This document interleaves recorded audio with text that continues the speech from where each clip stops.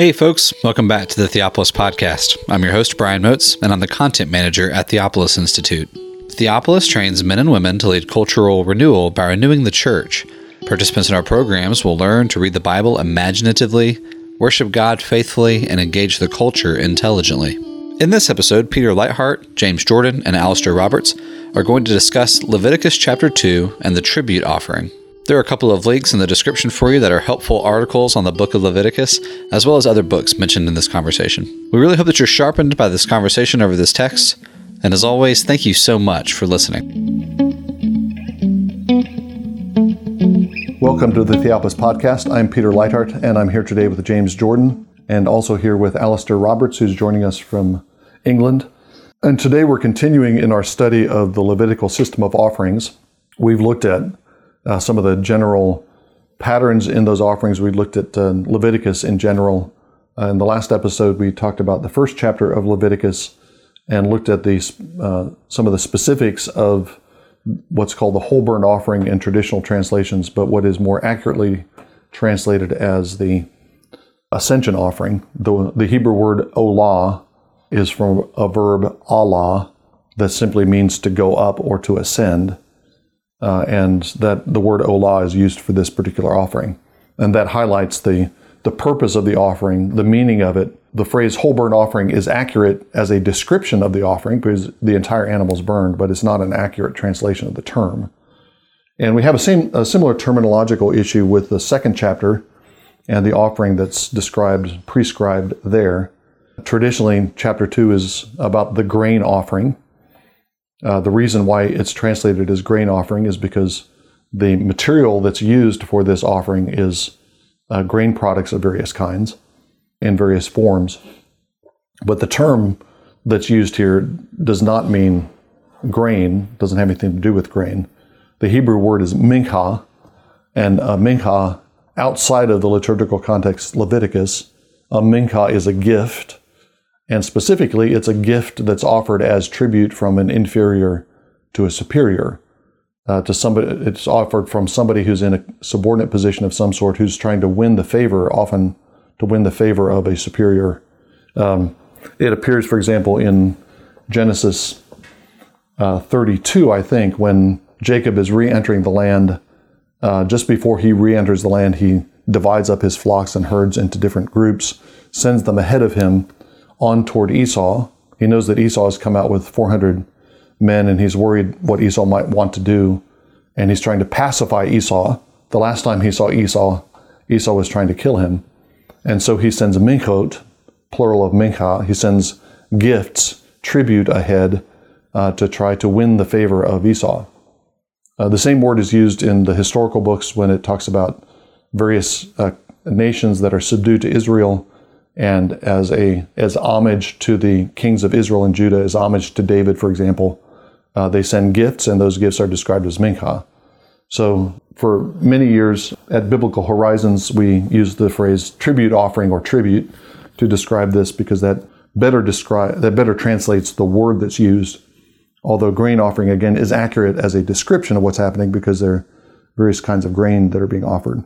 Leviticus 2, I would say, divides up into 4 sections. The first section is about tribute offerings of flour, so grain that's been ground into flour. And then in verses 4 through 10, you have a series of different kinds of grain offerings that have been baked. So this is flour that has been mixed with oil and perhaps other ingredients, baked into cakes or wafers of some sort, and then those are presented. That's the kind of offering that's being described in verses 4 through 10. And then verses 11 through 13 in chapter 2 is kind of an interruption of the prescription for the tribute offering. It gives us rules, it gave Israel rules about what should and should not be included in the tribute offering. It prohibits honey and leaven from being included. First fruits of honey were required. Leavened bread was used in certain feasts, but no leaven and no honey was permitted to be on the altar. That was not allowed to be turned to smoke and become a soothing aroma to the Lord. So that's what's proscribed. That's what's prohibited. And on the other hand, in verse 13, we have a rule about the inclusion of salt. Salt has to be included in all of the tribute offerings. Anytime an Israelite brought grain in whatever form, it has to be salted. So verses 11 through 13 have a couple of rules about ingredients. And then in verses 14 through 16, you go back to a third form of tribute offering. In this case, it's not flour. It's not grain that's been baked into bread or cakes of some sort, but rather it's grain, and particularly the early ripened grain that's been placed in the fire, roasted. And so you have roasted grains that are presented to the Lord, and there's a brief description of the rite for presenting those offerings to the Lord. So you basically have three larger categories of offering: flour offerings, baked offerings, and roasted grain. The second of those is subdivided in various ways depending on the kind of preparation that's made, and particularly the kind of cooking apparatus you use. Some tribute offerings are from the oven. Some tribute offerings are from the griddle. Some tribute offerings are from the pan. And there are slightly different ways of describing how those are supposed to be prepared. So that's a kind of an overview of the chapter. Let me say one other thing about the tribute offering and the specifics here that before we plunge into it a bit more. Each of these includes grain, of course. None of them include raw grain. None of them are simple offering of harvested grain. The grain has been processed in some way. It's been ground into flour. It's been ground into flour and baked into cakes. It's been roasted in the fire. And it's not simply the grain product that's brought, but the grain product is brought along with oil. Oil is sometimes said to be poured over the flour or the cakes. Interestingly, in one case, in the case of wafers that have been made in an oven, verse 4, they are anointed with oil. That's an interesting usage. So each of them has not just a grain, some kind of grain, form of grain, but also oil. And then you have incense in addition to that. So you have three components of the tribute offering. It's not just the grain, but you have these other things that are added to the grain offering. And this is what you were alluding to last time, Jim, when you talked about the components of the tabernacle. Grain, incense, oil translates into showbread, altar of incense, and lampstand. 19th century German evangelical named Kurtz has a book on the sacrificial system, and he has a chapter called the tabernacle erected on the altar, where he discusses Leviticus 2 and makes that point in a lot of detail, which is where I've got it from. It may be available online. Oh. I encourage listeners to look it up online. Kurtz, Kurtz. Yeah. And it's Sacrifices and Offerings in Ancient Israel. Does that sound right? Something like that. And I believe that you can find it in electronic form. And there was a fairly recent reprint. Maybe Kriegel Books put it out. Kriegel was the one that did it. Yeah. So if you put the last week's discussion together with this, we talked last week, I alluded to Mary Douglas's idea that the priests are kind of building up a tabernacle within the altar with fire, wood, and then the animal representing the worshiper or a priest entering into the presence of God. And now those animal offerings, in addition to that, you have the tribute offering that has to be included with the ascension offering. And so now this animal is entering into the fire along with all the different components of the holy place. It's like he's entering into a holy place, or he's entering into an altar sanctuary along with all the gifts and equipment needed to function in the holy place. And so the practical point of that would be to again highlight the fact that what's happening in the offering is that the Lord is providing a way for the lay Israelite who can never go into the tabernacle itself. It's a way for him to enter into the tabernacle through this representative animal who enters into a kind of quasi-tabernacle setting within the altar. So that reinforces the symbolism that the worshiper is drawing near into the Lord's house through the animal in the offerings. You mentioned earlier that although it's very strictly prohibited to bring leaven with the offerings at this point, we later on see on certain occasions, particularly the Feast of Pentecost, that there is leaven added to the meal offering.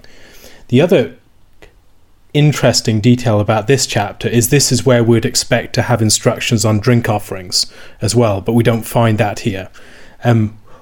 What can we say about the situation in which this is given? Is that a mission? Is the distinction between offerings, meal offerings with leaven and those without, is that something that relates to redemptive historical themes, that they're within the wilderness at the moment so they can't have wine, and that is added once they get into the land, and also that period of cutting off the leaven of Egypt, is that associated with the prohibition of bringing leaven with the sacrifices, and then later on that can be added in at a certain occasion? I don't think that the leavened bread is put on the altar. Where is that? Is that in... I'm thinking of Leviticus 25.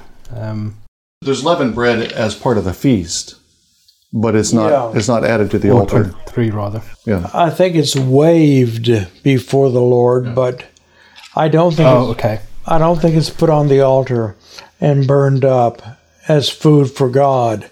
Yeah. Well, I think you're thinking along the right track, Alistair. I think the absence of leaven puts the altar offerings in a kind of continuous unleavened bread situation, which is a situation of cutting off the old and beginning a new leavening, but the new leavening takes place outside the altar, as it were. And I think you're right too that if I'm remembering rightly, the libations begin to be described and required when we get to Numbers. Numbers 15 is what I'm looking at. But Numbers 15 is looking ahead to when Israel enters the land. Yeah. And then it says, verse 2 says, when you enter the land you're about to live, I'm giving you, and make an offering by fire to the Lord, or a bridal food to the Lord, an ascension or sacrifice to fulfill a vow, and so on. You present your tribute offering in verse 4, and you should prepare wine for libation, 1/4 of a hin, with the burnt offering for a sacrifice. So the addition of wines does seem to be connected with entry into the land, and so I think you were trying to get Jim to say, well, yeah, obviously it's a from bread to wine kind of sequence. That while they're in the wilderness, they're not yet in the land where the Lord will give them vineyards that they haven't planted. He'll bring them into the rest of the land, the Sabbath rest of the land, and that's when the wine will be poured out. I don't think there are libations described in Leviticus. I may be mistaken, but I think that begins to be introduced there in Numbers, and it's specifically connected to offerings made once they're in the land. And I wonder too if there's something about some of the similar kind of reasoning with the prohibition of honey. I don't think honey was ever placed on the altar, but honey is a symbol of the abundance of the land. It's a land flowing with milk and honey. And so when you make an offering, it's as if you're ritually removed from the land, back in the wilderness, back in the Feast of Unleavened Bread, so that you can make a re-entry, as it were, into the land, so you can begin again to grow the leaven that will be fulfilled at Pentecost. You're back to square one. Right. Now, the very first occasion mentioned earlier that we encounter any sort of offering of this kind within Scripture is Cain's offering. How can our theology of the tribute offering help us to understand why Cain's offering was not accepted and what would have made it acceptable? Cain's offering is not made on top of an ascension offering or any other kind of blood offering. He doesn't bring a confession of guilt of any sort. He simply brings a gift to God, So the language that's used in the passage there is that Cain brings a gift. He doesn't bring a confession of sin and a gift on top of that. So you can't bring Mincha by itself. Yeah. Are you suggesting that Cain was a Roman Catholic, bringing the product of his works without having them based on a substitutionary sacrifice? It sounds like a merit theology. I'm not sure I want to accuse Roman Catholics of that, but I'll let you do that, Peter. Peter says that would be Roman Catholic. I was going to add, in terms of the terminology, I think both Cain's offering and Abel's offering are called mincha. Yeah. Neither one is an ascension offering. The ascension offerings don't come into the picture until we get to Noah. Right. And then other offerings don't come into the picture until we get to Sinai. There aren't any peace offerings until you get to Sinai. There aren't any purification or trespass offerings until you have a tabernacle. You don't need them until you have a tabernacle because it's all about maintaining the tabernacle. Yeah, I used to know that. Yeah, I learned it from you. They're both mincha, but I think it's a fair question to ask. Is this just divine entrapment? God doesn't give any instructions for offerings, and then poor Cain, he's doing his best, bringing his vegetables and his farm products and offering them to the Lord, and then the Lord shoots them down and doesn't accept them. And I think a part of the answer to that is that I think there's an implicit guidance or instruction about the nature of sacrifice that's given in God's own initial sacrifice. So it's a commonplace of patristic interpretation. It's a commonplace of interpretation right up to Jonathan Edwards that the Lord offered the first animal sacrifice outside of Eden. He got animal skins. You could say he spoke the animal skins into existence by fiat. But no, I think the way to read it is that the Lord himself sacrificed an animal to make animal skins as a covering for Adam and Eve.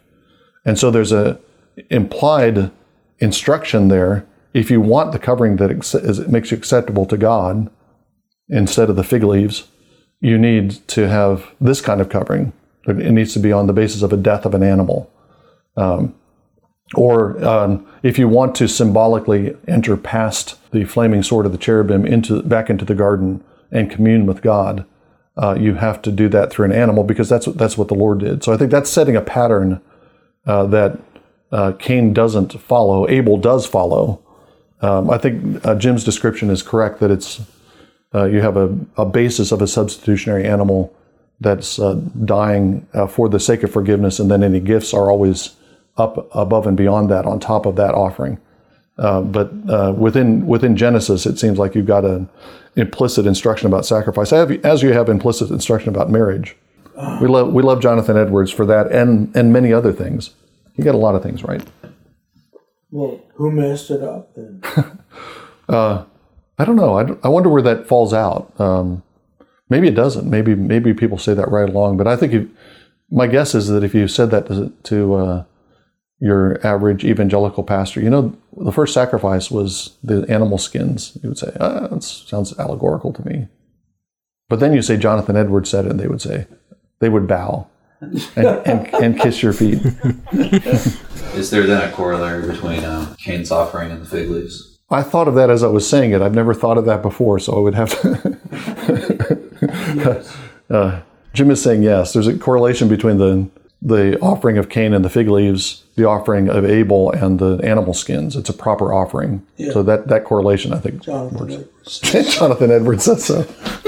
Or we can assume he must have said so. Yeah. One of the things that I think is interesting and important about the tribute offering is, I made this point before, but I didn't develop it. The tribute offering is always modified grain.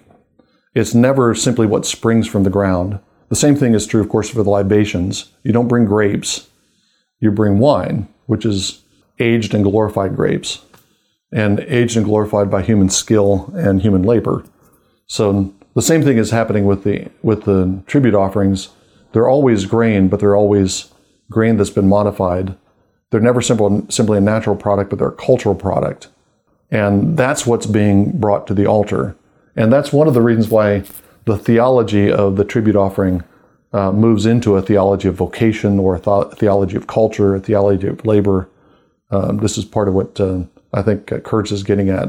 He makes this point that it's always something that's been modified by human work. What God wants us to offer in our worship is not simply to return to Him what He's brought to us. He wants us to mimic Him in transforming what He gives us and offer it back to Him glorified. The same is true in chapter 1, though. How so? Well, the animals are all modified by knife and fire. If you put something in fire, you cannot get it back.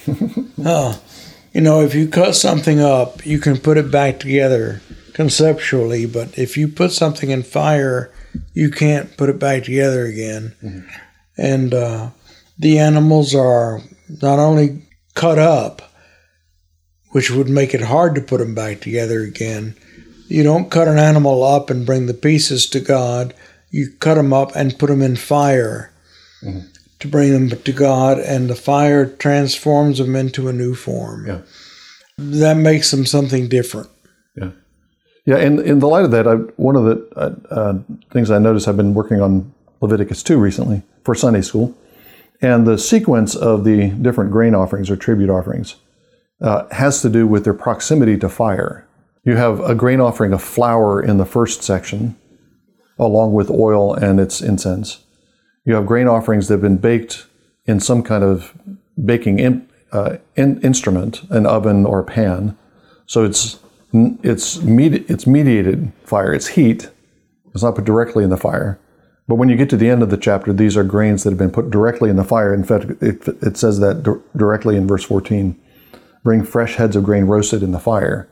So there seems to be a progression in the course of the chapter, moving from something that's not baked or fired at all through something that passes through a mediated fire to something that's directly in the fire. I don't have any theory of that, but it does seem to be a progression toward fire, toward a modification by fire. And then all of them are going to be burned on the altar, so they'll go through that more complete transformation that you're talking about.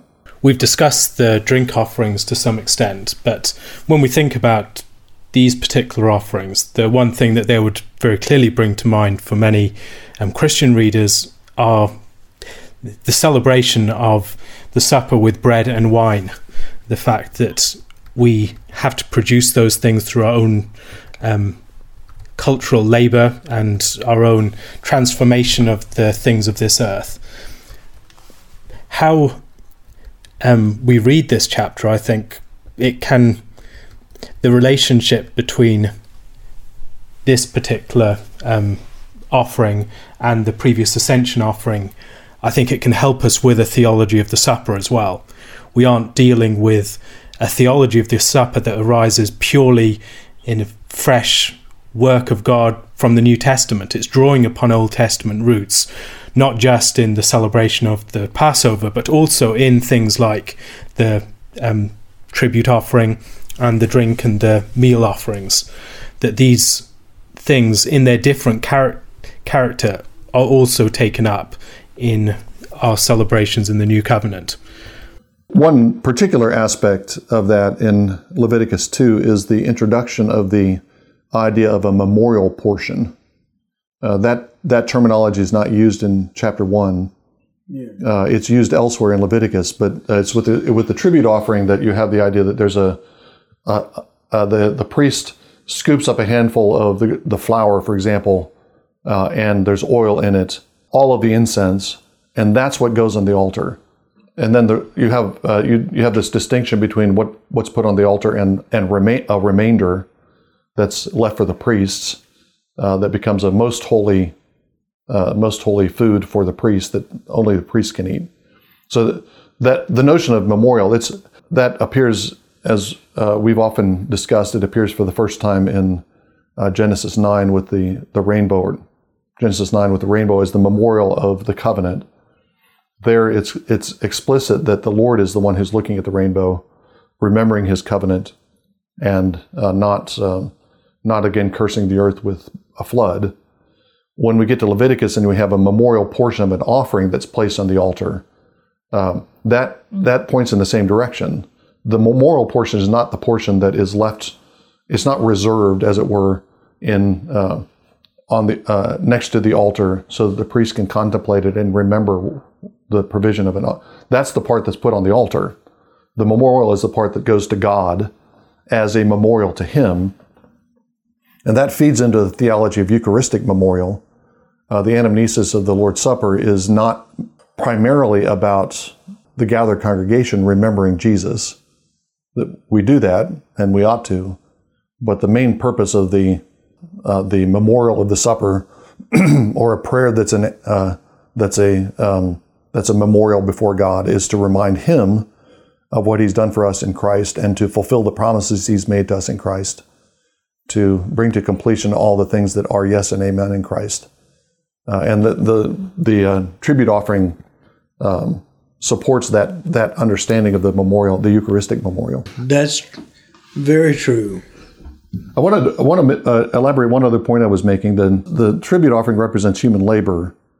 In a sense, so do the animal offerings, because you're bringing an animal that you've taken care of, you've invested in, you've fed, and so on.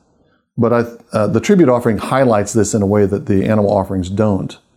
And I think that's particularly evident when you stop and think about where the differences are between the different forms of the tribute offering. What makes them different? They're not different in what happens to them once they get to the tabernacle. The ritual is virtually the same in every case, with very slight differences. It always involves a memorial portion placed on the altar, the reservation of the rest of the mincha to the priests, where the accent is on what happens before it ever comes to the tabernacle. What the preparation is done outside. The grain is ground into flour, not at the tabernacle, but at home. The cakes are baked in an oven or wafers made on a griddle at home, and then you bring them to the tabernacle. The grains are roasted at home, and then they're brought to the tabernacle. So all the preparations are done, and the different forms of preparation are done outside of the sanctuary. And then when you get to the sanctuary, the same kinds of things are being done with each of these different sorts. So I think that distribution of work, I could put it this way, Jim was talking about the transformation of the animal into smoke on the altar. That happens, the dismemberment of the animal and the transformation into smoke happens in the sanctuary. For the tribute offering, much of the transformation is happening before you ever get to the sanctuary. A lot of the modification is doing there. So I think, again, for that reason, it represents the work of the worshiper in a way that the animal offerings don't. Yeah, that's good. So the liturgical implication of this for Christians would be, Jim has made this point either this week or in the last episode, that a Christian worshiper comes into the Lord's presence, offering himself as living sacrifice, offering himself in song, in prayer, in confession. But a worshiper also comes in offering his works, and that can take the form of an offering taken up within the service, should take the form of an offering taken up in the service. But I think the theology that the tribute offering gives us is that there's what we're offering in those offerings is the product of our labors. Again, we're called to transform the world and offer that transformed world back to God. And that's what's happening in the liturgy. If we have an offering, it's an offering of the world glorified to the Lord. I think it can be helpful when we're thinking about rites like this to consider some of the specific iterations that we encounter of them and see some of the differences in the way that they were performed, and that can help us to understand the usual features. One of the cases that I've found helpful in understanding the tribute offering is the case of the test of jealousy that we find in Numbers 5, where it was offered without oil and without frankincense. And it's described as something for the sake of remembrance, to bring iniquity to remembrance. And it's carried out in much the same way, with the priest taking a handful of the offering as a memorial portion, burning it on the altar, and afterwards the woman is made to drink the water of judgment. And that, again, I think it ties in with our celebration of the supper in different ways, where we are tested as the bride, but there's the presumption that we will be found as righteous, we will be blessed. It's the cup of blessing that we drink, not the cup of judgment. But that particular shift of the rite, removing the oil and the frankincense, can maybe help us to understand what the oil and the frankincense generally intend to convey, and also the rite more generally, that it brings things to mind, that it is a performance that brings us into God's presence, so that we are seen, as it were, brought to his mind on the basis of a previous ascension offering, things like that, or on the basis of our own sinfulness, that we were brought into his presence in order to be judged and assessed. Yeah, you have the same kind of variation when with a sin offering of grain. Jim mentioned this in the last episode, that there are occasions when somebody is too poor even to bring a bird. They can bring a purification or sin offering of grain, but that doesn't include oil or frankincense. I think it's just a grain product by itself. So there are other cases where those things are excluded, and I think that is a helpful way of thinking about thinking through the implications of these different offerings, is to see the offering as a system, which means that if you have deviations, similar rituals, but deviations within those rituals, then those are going to be particularly noteworthy, because they'll illumine both of the rituals, both the rituals that include the oil and the frankincense, and those that don't are being interpreted. The two rites are interpreting one another. Jim, you wanted to make a comment about the fact that the tribute offering is a glorification of creation, not simply a re-offering of creation. Well, yeah, I don't remember quite what the context was for my comment, because Alistair had those interesting things to say.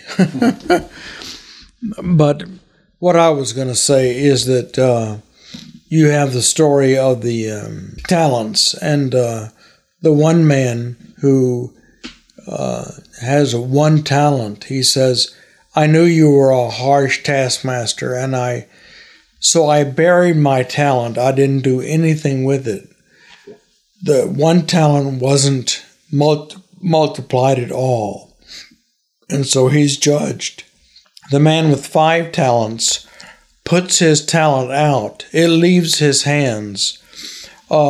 He does something very risky, and then he receives 10 back.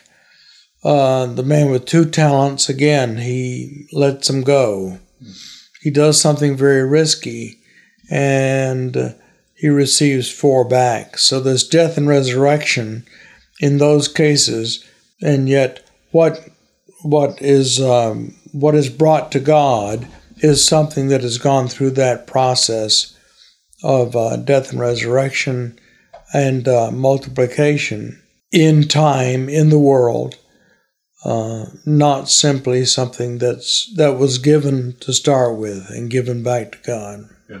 So again, it's that you lose your life in order to gain it. Right. Or it's the same thing. Bread upon the waters, and then you receive it back after many days. So you let it go. Thank you again for enjoying this episode of the Theopolis Podcast. For more information and for more content from Theopolis, you can check us out online at theopolisinstitute.com. We release new articles every Tuesday and Thursday on our blog, so you'll want to make sure to look out for those. You can also find us on Twitter at _Theopolis, and on Facebook if you just search for our name. If you've been helped, sharpened, and encouraged by this podcast, we'd really love it if you would go to iTunes and leave us a review. It just takes a few seconds, and it really will help us along in getting our content in front of new listeners. That's all for now, friends. We really look forward to being with you all again in the next episode. And as always, thank you so much for listening.